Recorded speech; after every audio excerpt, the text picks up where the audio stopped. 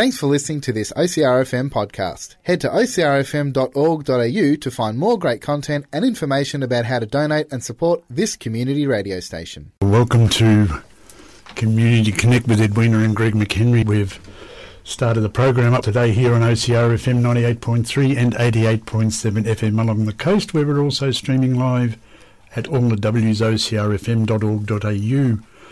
I have a slightly different acknowledgement today, and it's one that's been handed to me by Uncle Craig, who was a Gilligan man of Gudabanood country as well.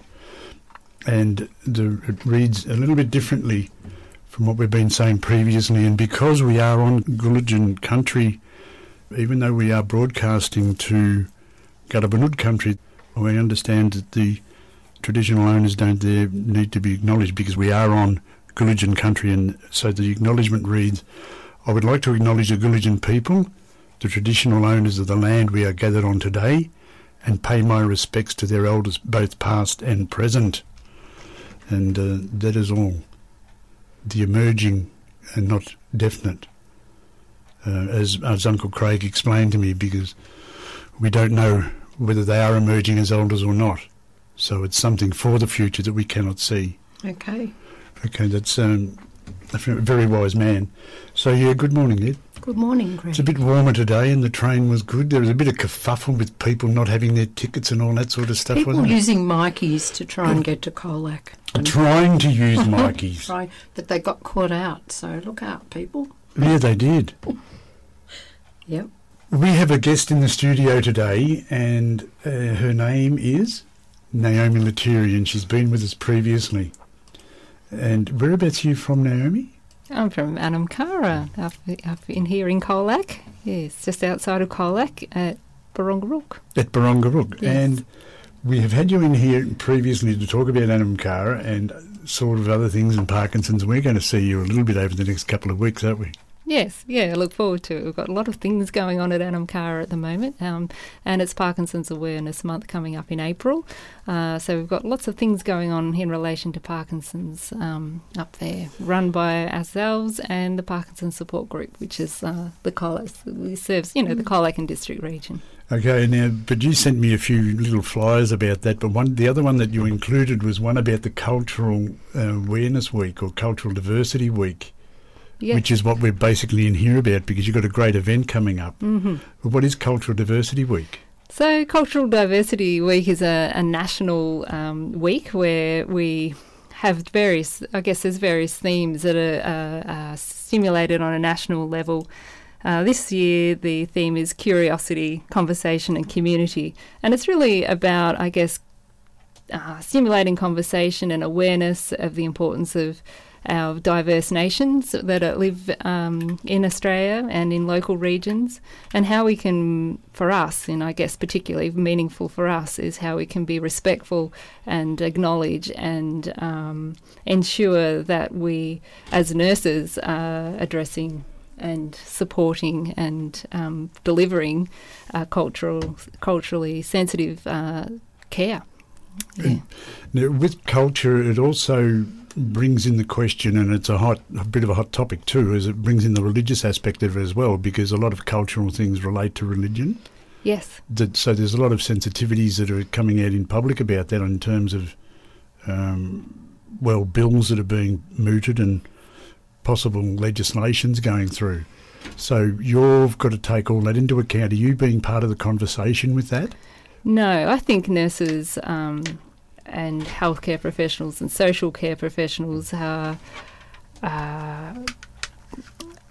really to be remaining impartial in relation to those sorts of discussions. For us, it's about supporting individual needs, whatever they might be, and for us to put our own personal filters aside and consider the person. Each individual person. So no, not on any sort of political level. There is no conversation or involvement. But on a professional level, our roles really are to be impartial and respectful and non-discriminatory in our thinking. That's wonderful. And that's the way it should be with everyone. Non-discriminatory, totally. Yes, absolutely. Absolutely. So why do we have to legislate? It just should be something for the norm. Yes, exactly. It's a complex question, isn't it? Because as we were talking just before we come on air, there's nurture that comes into our life experience and how we're raised, and being sure not to use those filters in our professional lives, and understanding the true nature of the beauty of culture in our world, and how we can support people in recognising their cultural needs is really important. It is. With your people, you've got a diverse mob, because last time we had you in here, I've forgotten her name now. Who was the lady that came in? Oh, we had one of our lovely day hospice guests who was with us. So Vicky was with us. Vicky, the original, Yeah, so she's a wonderful. She comes weekly, and she brings joy with us and shares joy with the rest of the participants of the day. She's a lovely person. You know, a lot to learn from Vicky. She's got a lot to share. She's really a wise person. And so now, as you do care for people, it's a two-way. It has to be a two-way event, doesn't it? It does. Look, we've got a lot to learn on a daily basis. We're learning all the time, and you know, in my life experience as a nurse, I've come across many different religious and cultural beliefs. Having worked in London for 10 years, the cultural melting pot there is quite significant, and I learned a tremendous amount, and I developed a great respect for nations and religions that have such beauty beyond the ones that I had grown with. Yeah. And the people behind them. Yes. Or the people with them. Yes, the individuals. There's such beauty within people, isn't there? And they've got so much to share, so much wisdom that comes from their ancestors, that comes from their traditions, that comes from, you know, eons of time, oftentimes. And now we're lucky because we've got the oldest culture in our country, and that's primarily where we're going to be heading with your event that we're going to talk about a little bit later on, which is why we've got a lot of music coming through from our First Nations people today. Yes. Which is Nancy Bates, and then I've just chosen one for myself that you don't know yet, but I've picked one out for when we have our first break. The cultural aspect of with our Aboriginal people, our First Nations people, why is that an important one this year? You had a sort of a light got turned on for you by someone in Amkara, did it? I think our light's been switched on to recognise our local Indigenous community for some time. 3 years ago, we had Ebony come out and do a similar, you know, for us to learn more about our local Aboriginal communities. And that was a wonderful thing. And I think we're still growing and we're still learning, but we continue to embrace and develop our knowledge, and want to get to the point where we really have a full-rounded view, I guess, of what the local needs are. It's important for us to be able to consider all the cultural needs of people within our community. Yeah. And how many people in our community are of the First Nations people? Have you any idea? No, we were just talking about that prior to the session starting, and I guess that there is a certain unknown quantity about exactly how many people there are in our region. Not all people identify necessarily openly of being of an Indigenous background, and so no, we're not exactly sure. But being open and available to people of our local Indigenous region is important to us. Yeah. Available and open. And that when you encourage anyone out there, I think if you are of Aboriginal or you don't claim your Aboriginality, I think it's what we're doing, because I mean we're proud of you. Yeah, definitely. And there's proud. nothing to be hidden, no need to hide. No, and I think more and more people really, you know, there's so much more in the media now, isn't there, and so much awareness within the general population of the huge amount of wisdom that comes from our Indigenous communities. It was wonderful to see with the bush, although the tragedy of the bushfires was enormous, the amount of recognition for the way that our Indigenous community managed land, and the sensible and logical ways that the Indigenous people managed land is something that I think we need to, in hindsight and after the fallout of what happened, really think about and really take on board. Well, we know that we were lucky enough, Eddie, we went up to Dja Dja Wurrung country, and we met with people up there, and they were doing what do they call it, the type of burn off? It's like when you do quilting. What do you call it? Yeah. Oh, I can't remember. I forget the terminology. It's something like quilted burning or whatever else. They're already adopting that with the Aboriginal locals in that area, and of course they're not all local to the area because of the fact they've been stolen and the rest of it, but they live in the area, and they've been doing that for a long while. I think it was a way that, like my father would have been involved in that type of land management, but it's been lost, I guess, and people's thinking changed, and there was new thought that came in to the way land was managed. But I think in times gone by, sometimes the way we manage land was based on Indigenous principles, but it got lost. Yeah. I think, does money lose it? I mean, the water management, for example, we know that we were lucky enough to visit up north, and we met some Aboriginal people up there who laughed when we'd heard that people had said about how rice is not a thirsty crop, and also cotton are not thirsty crops, and you look at what's happening in the Darling area, Darling River Basin. Yeah. But they're laughing at tragedy. Look, it's, Is it white pride? I don't know. I think really what's important to me, I can only speak to myself, is thinking about people on a compassionate level and not thinking about things on a political and financial level. I'd never make a good politician. No, I'm not a money maker. You're a wonderful health carer. Money making's not my scene. I'd much rather see a cohesive and compassionate community. What does I forgot to pick up Anamkara. What does it actually stand for again? Yeah, so it's actually a beautiful term. It means soul friend. So that's right, soul friend. I did know that. Yeah. And what's been going on out there other than with the people that you've got there? You've got a mixture of people still? Yeah, we've actually got quite a few diverse nations at Anamkara, and we really welcome that. It brings a really, really lovely feel and learning to our place. So, and it's a gorgeous place. We've been out to have a look. Yes, it is a gorgeous place, and it's your local community-funded hospice. It's a pretty phenomenal thing that we actually have that in our community, and I'm always very keen to speak proudly about Anamkara because after being away for some time from Australia and coming back to this region and seeing, wow, actually Colac has something that is of international standard right here in regional Victoria, which is actually the envy of many communities around Victoria and Australia. The hospice movement is relatively new in Australia. It's been established for many years in the UK and India and very diverse nations. New Zealand, our neighbours in New Zealand as well, have had hospice more as well established than we have for some time. So to have that in our region is quite groundbreaking and quite a good and amazing feat by local residents. And I think we might have to give some kudos here to Diane Wright.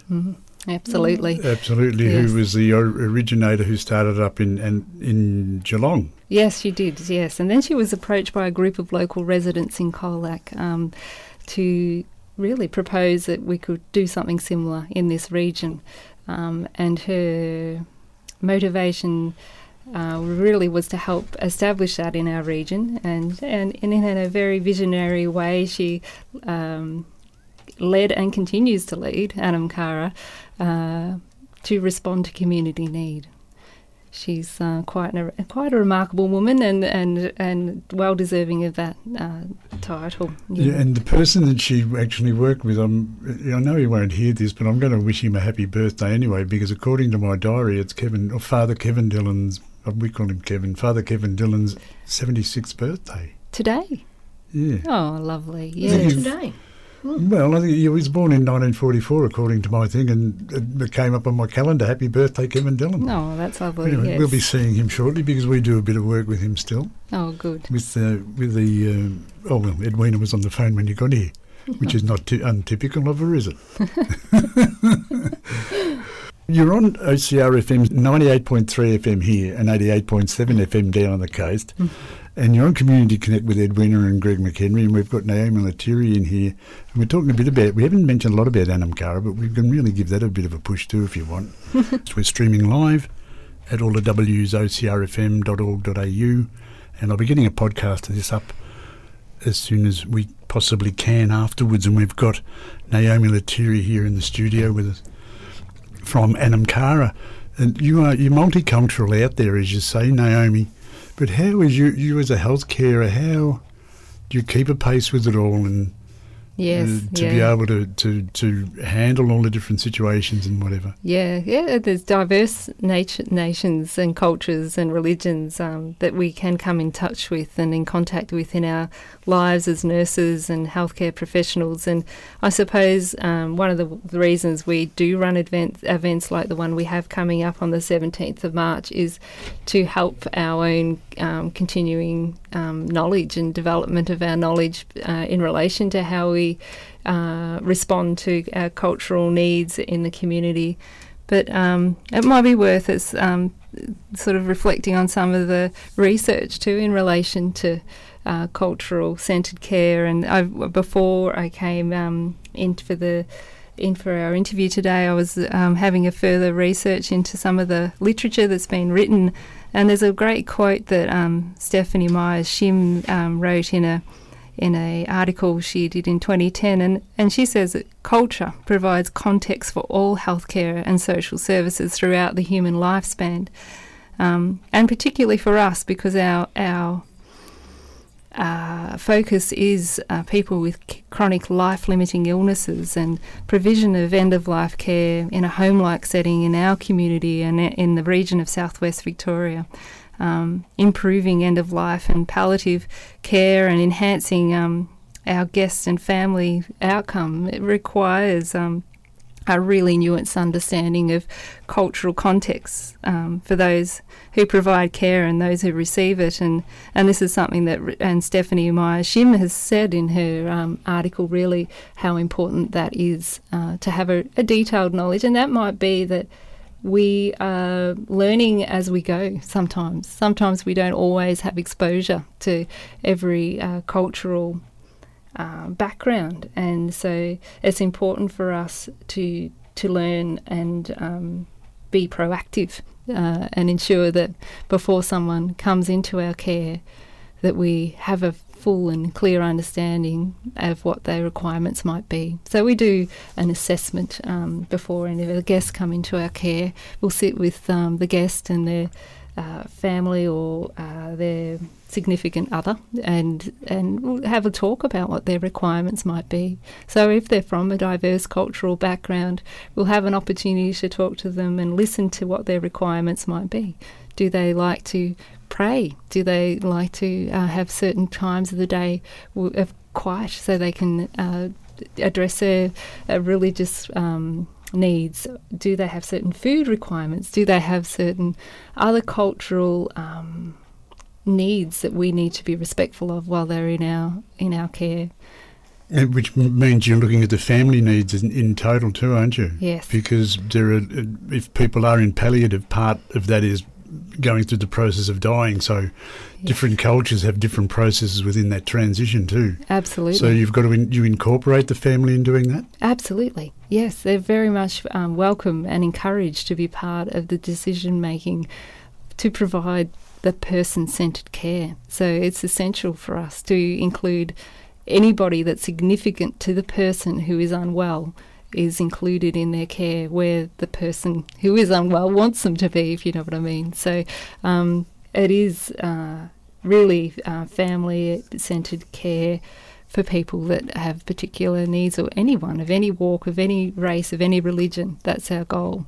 We really want to provide care that is respectful of all backgrounds, of all diverse backgrounds and needs.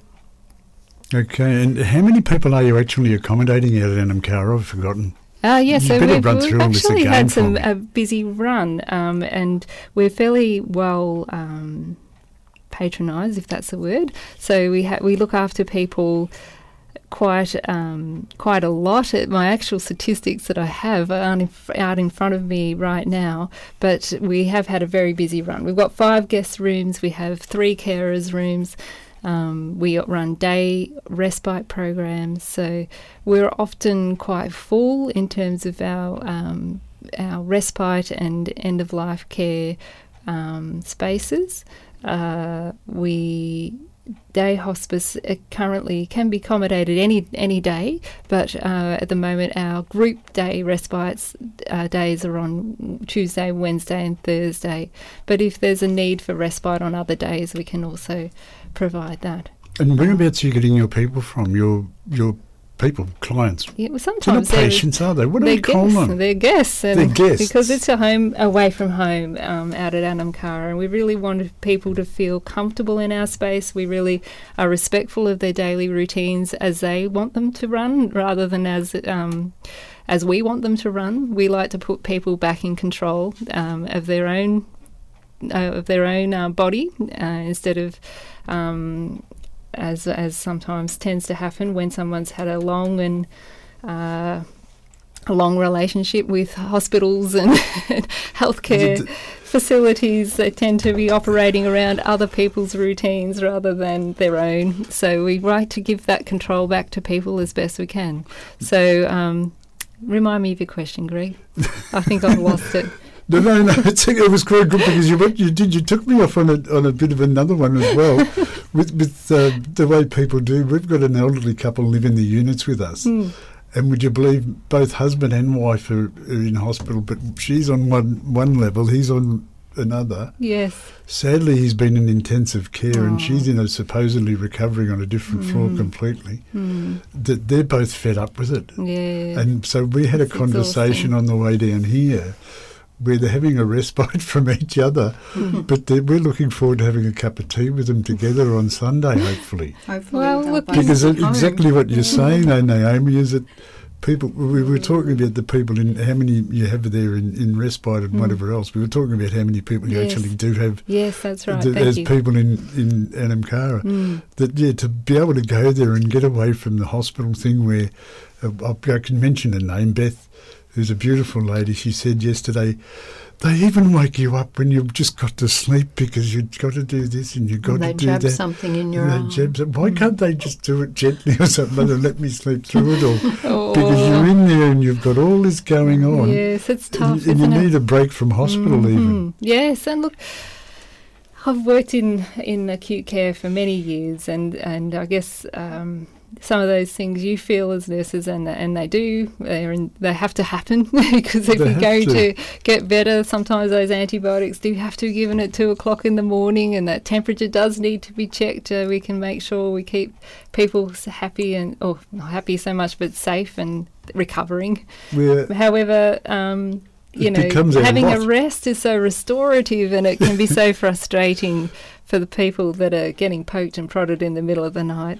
We've got some lovely outcomes and stories though from Anamkara where we've been able to, where we've had that sort of relationship of someone being the carer and someone receiving care and a partnership, a husband and wife or the like. So we had one scenario where a fellow had eye surgery and he was the carer for his wife, and she had her own needs as well, being chronically unwell.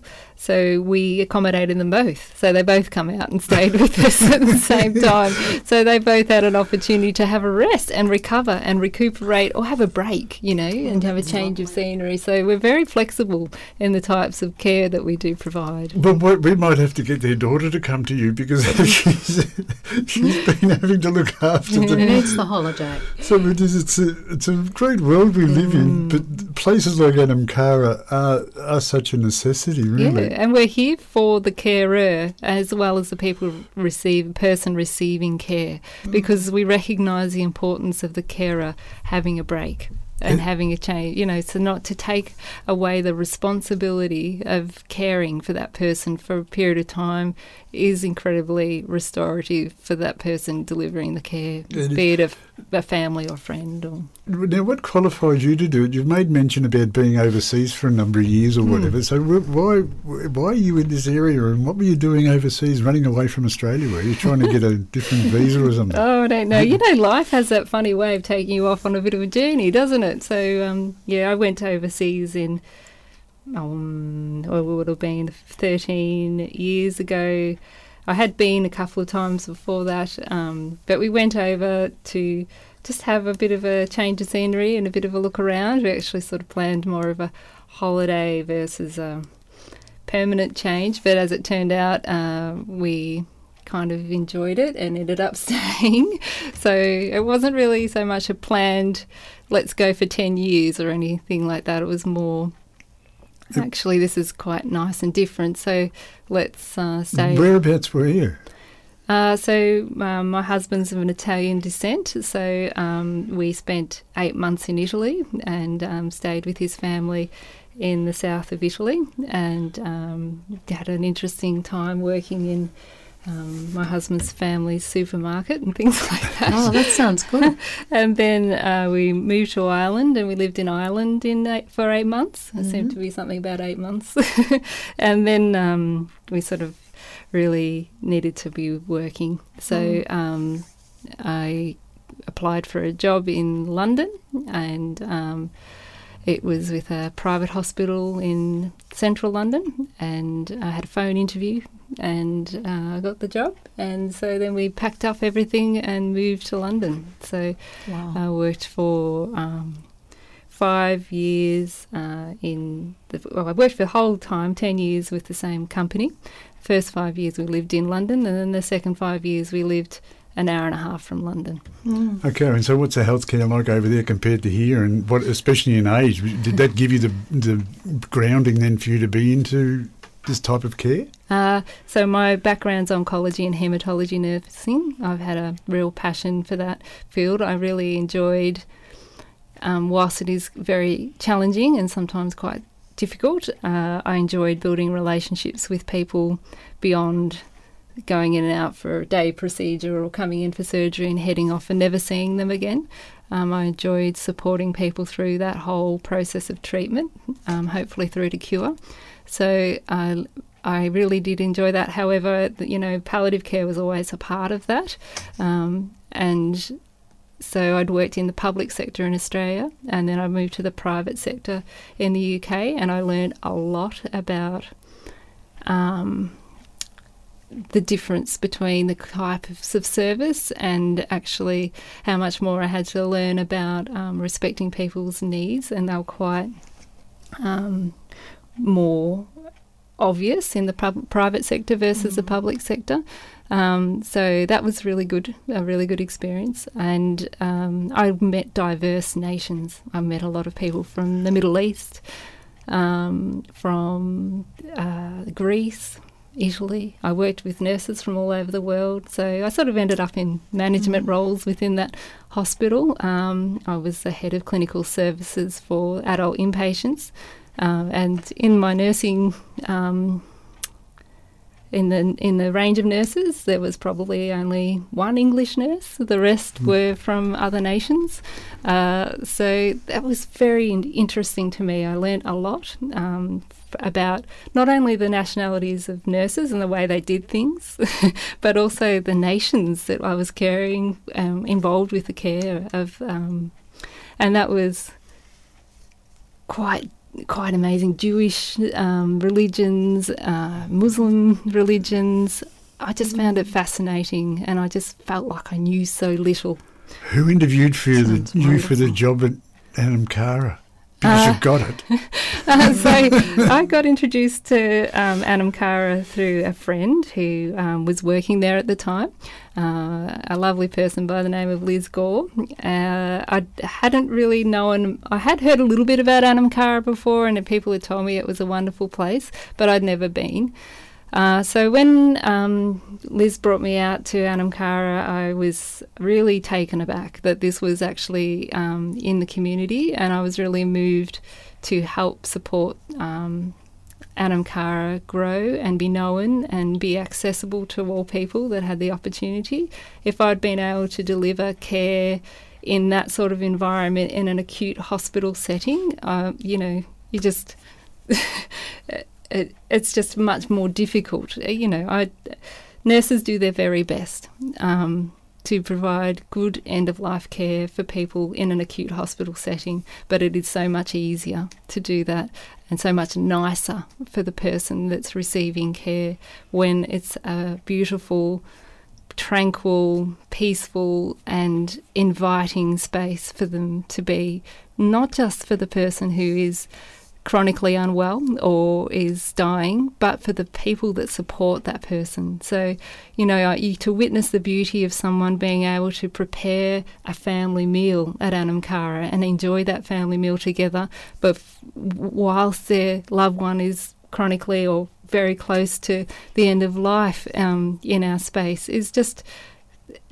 as it should be, it should be that you are able to still nourish your loved one if that's what you want to do in a space outside of your home. So I just think I was really motivated to be involved with Anamkara because it was doing something. Anamkara does something that needs to be done in every community, whether it be in Colac in the southwest of Victoria, or whether it be every town to a certain extent, or every city should have its own community-funded hospice. You were meant to be there. Yes, I think Diane always says that Anamkara draws people to it, the right people come to it, and I suppose, we're a small team. And I just think that we need to embrace the end stage of life because it is still life, and to have that support would just be wonderful. Yeah. And we're still learning. We don't do it well as people, and we're still learning, and I just think that's invaluable. Your life away from here and experiencing all those things must have been just brilliant. Yes, it was. But I still learn every day, and I think we've got to, acknowledging that in any environment, wherever you are, there's always something to learn, and never to lose that curiosity about learning is a really important thing. Dying with dignity. True. One thing I think I'd like to mention here too is something that I know you're an advocate for is advanced care planning. Yes. So maybe you don't know that Advanced Care Planning Week is coming up actually towards the end of March, and that's something that we're working on raising awareness around during that week. We'll be doing a few things via Facebook, and there's some wonderful stuff that's being produced out there. We have a document that we utilise for people to complete for an advanced care directive, which is really... Just let people know what simple. It is, though, because I've just dropped it on you, so we better... Yeah, so sorry, advanced care planning, I suppose there's two terms that are associated with it. So advanced care planning is really writing down what your thoughts and what your wishes are in relation to your end-of-life care. So questions like, if you were... Now, these are difficult questions to think about, I acknowledge, absolutely, and I'm probably talking about a slightly taboo subject in some ways for some people. However, it's important to think about some of these things. So say, for instance, if you were to have a stroke and you were unable to speak, do you want to be fed if you can't feed yourself? Do you want to have a tube inserted in your tummy and receive artificial feeding? These are the sorts of things that you can write down in an advanced care plan. If, for instance, you had developed cancer and your cancer was metastatic, which means it's got secondary cancers in other parts of your body and your prognosis is poor, and you were told you only had 3 months to live, would you want to have active treatment or not? And these are all things that you can write down in an advanced care plan. And that becomes your advanced care directive. And people often describe doing an advanced care plan or directive as an act of love because you are taking away the pressure of that decision for someone who maybe doesn't know.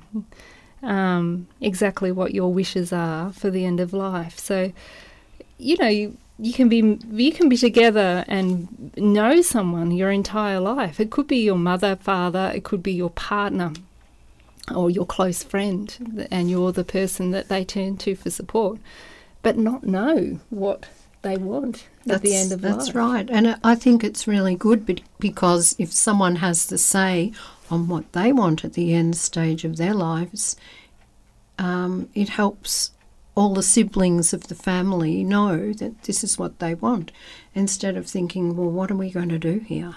And also have their own personal filters. Yes. So one person might think, well, this is what I think mum or dad wants. Yeah. But another person thinks, well, no, this is what I think mum or dad wants. If mum or dad say what they want, that takes away so much potential conflict in situations. I actually did it with my mother before she died. We did a program on air in Geelong, and it was wonderful. And when I got back home and had a cuppa with Mum, she said, that was a fabulous program.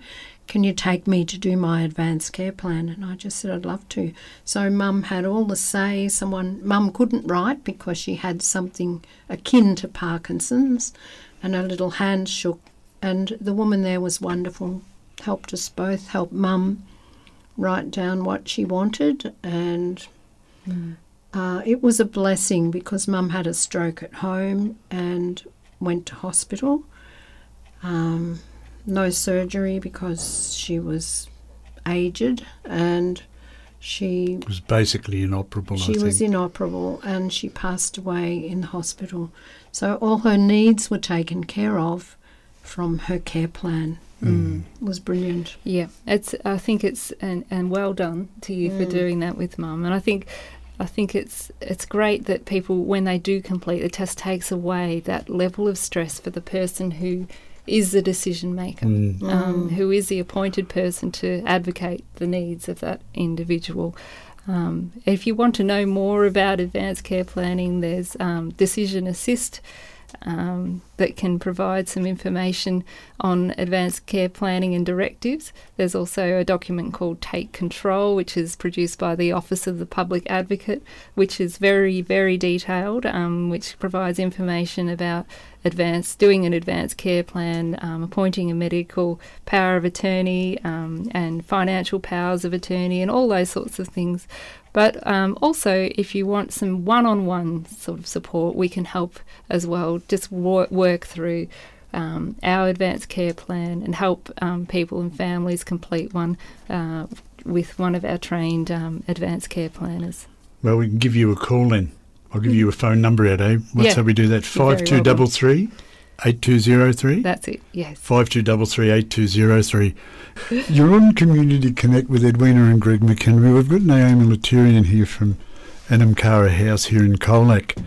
And we're talking about a lot of stuff, but it's all primarily based around, well, cultural congruence is the word that is being used for this forum. That is, well, not a forum, a bit of a conversation coming up with an event in the not too distant future that we'll talk about before we go back onto autopilot at midday. You're on 98.3 and 88.7 FM along the coast. We're streaming live at all the wsocrfm.org.au. It's not too late to do your advanced care plan and directive and whatever else, but the number for that, we'll give that once again before we now find out what's going to be happening for this week. The number for that to ring up about it and for anything else to do with Anamkara is 5233 8203, and they've got a lovely website too. It's Anamkara House Colac, all one word, .org.au. You can get on there and find out a lot of stuff as well. Yes, there's heaps of resources on there, and it describes all our services, which we haven't really covered all today, but we've got such a diverse range of services. I know. Well, you've got a minute to run through each one of them if you like, or do we want to get on to what's happening with it? Because you've got Dr. Hung. I actually checked out the pronunciation, and we talked about that beforehand. That Dr. Hung Tae Nguyen is going to be coming in for what is called a cultural congruence in healthcare. Yes. A little bit of a yarn that you guys got organised. Yeah. What's that about? Yeah, so that's happening on Tuesday the 17th of March. It starts at 1 p.m. He'll talk for 45 minutes, and we'll have just a little bit of time for questions after that. And then we'll have some afternoon tea provided as well for those people that want to stay on. So really it's aimed at people that are either working in health or social care fields, maybe volunteers, they may be paid staff, but it's really to help support healthcare professionals to care for people of all nations in regional Victoria. We look after people in the whole of southwest of Victoria, so this invitation's been extended to our friends down through from Warrnambool right through to Geelong, working in health and social care fields that we're aware of. So if you know of anyone that's working in those spaces that you think might be interested in joining the event, they're very welcome to get in touch. Dr. Hung is a GP and a cultural educator, and he's based in Melbourne. And really, the event's aimed at people working in healthcare, as I said. So really, we're hoping that he coming along to provide us with some education in relation to cultural congruence, we'll be able to develop a greater understanding of the extent of cultural diversity in regional Australia, and provide information about the cultural-based needs of people with a life-limiting illness, in particular Indigenous members of the community. So really, that's sort of a synopsis, I guess, of what we've got going on. If you'd like to come, you can RSVP to us on the landline on 0352338203, as you alluded to before, Greg. You can also hop on Facebook. You'll see the event on Facebook, on our Anam Cara Everything's on Facebook page. Yeah, so you look up Anam Cara Colac and you'll find us on Facebook. You can also respond to the event there. Or you can contact me on my email, which is liaison@anamcarahouseColac.org.au. And one of the big ones about it, and I've read the spiel as well, the effective communication is such an important part of it. Yes, it's a massive part of it, because really communicating in a culturally sensitive way helps us provide effective care and provide care that people feel they're supported in every way, I guess. Because really, when you think about, look, we're caring for the whole person, I guess our goal really is to provide holistic care. And we're not just talking about the physical elements of care, the emotional, psychological, spiritual, and very much the cultural element of their needs is really important.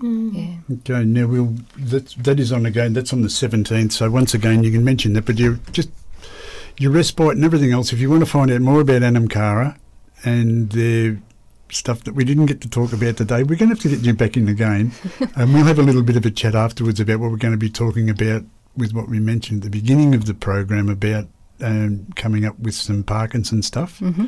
That's on the move. Do you want to give us a quick one on that one as to some of the... Yeah, we've got some great things happening. We've got a very active Parkinson's support group in our region.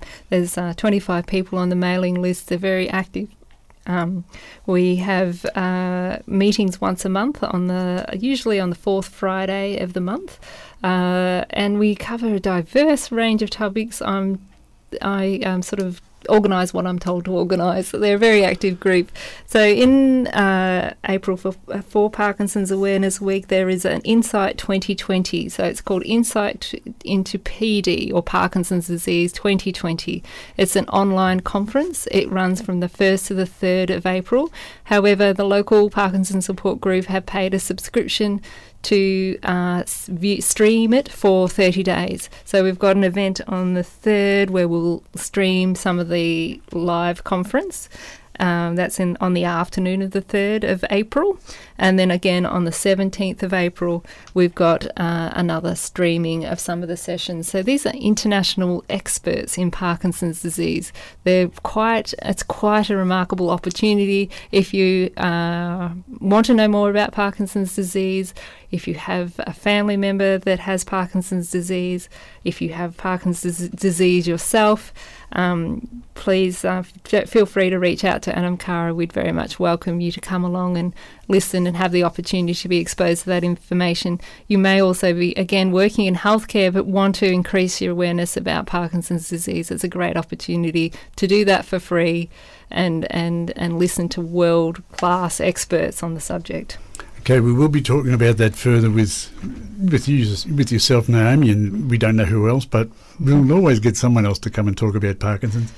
We'll be doing that, but it won't be next week, because next week we've got Nikki Wall, who's a mate of ours. She's going to be coming in, and I'm not sure, she's going to bring someone else with her as well.